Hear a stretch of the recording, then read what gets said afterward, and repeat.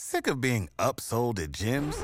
My guy, you're currently a base member? For $90 more, I can upgrade you to our Shred membership. For $130 more, you'll be a Swole member. And for just $300 more, you'll reach Sweat Platinum.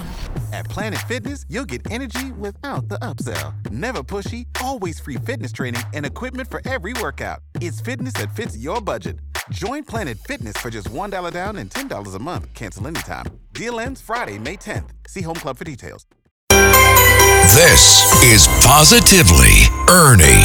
Now, here's Ernie Anastas. And I'm following stories in the news and what people are talking about with a positive viewpoint. Let me talk about the power of emotions. We all have them, and sometimes they can be very helpful in life. Other times they can be a little troublesome. So how do we deal with them? Susan Winter is a relationship expert. Hey, Susan, emotions, we play a big role in everyday life. How do we keep them in check so they work for us and not against us? See the observation and what assumptions we make.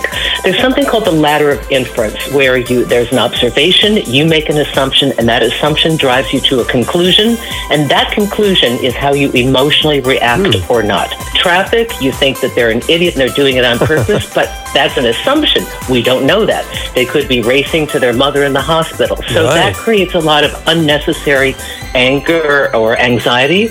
We can choose to be happier, but how we look at something can shade our emotional response to it. Make a huge difference. Hey, if we understand our feelings and our emotions like you just described, it can also help us live a healthier life as well, right? Absolutely. We don't need to make all these assumptions, and we don't need to personalize people's behavior. We know humans, they're fairly reactive. They do something in the moment, and they don't think through the collateral damage. So it's not always about you. And knowing that will give you a much happier and more optimistic outlook on life. Why not be happy and optimistic, feel content, joy? That's where we're trying to go. So it's how we assess what we think we're observing that creates our emotional response within ourselves. Good stuff. I thank you so much, Susan, offering a breath of fresh air to better understand our emotions. With positive news you can use, I'm Ernie Anastas on 77 WABC. For more positivity, listen anytime. Download and subscribe to Positively Ernie the podcast. Go to WABCRadio.com and the 77 WABC app.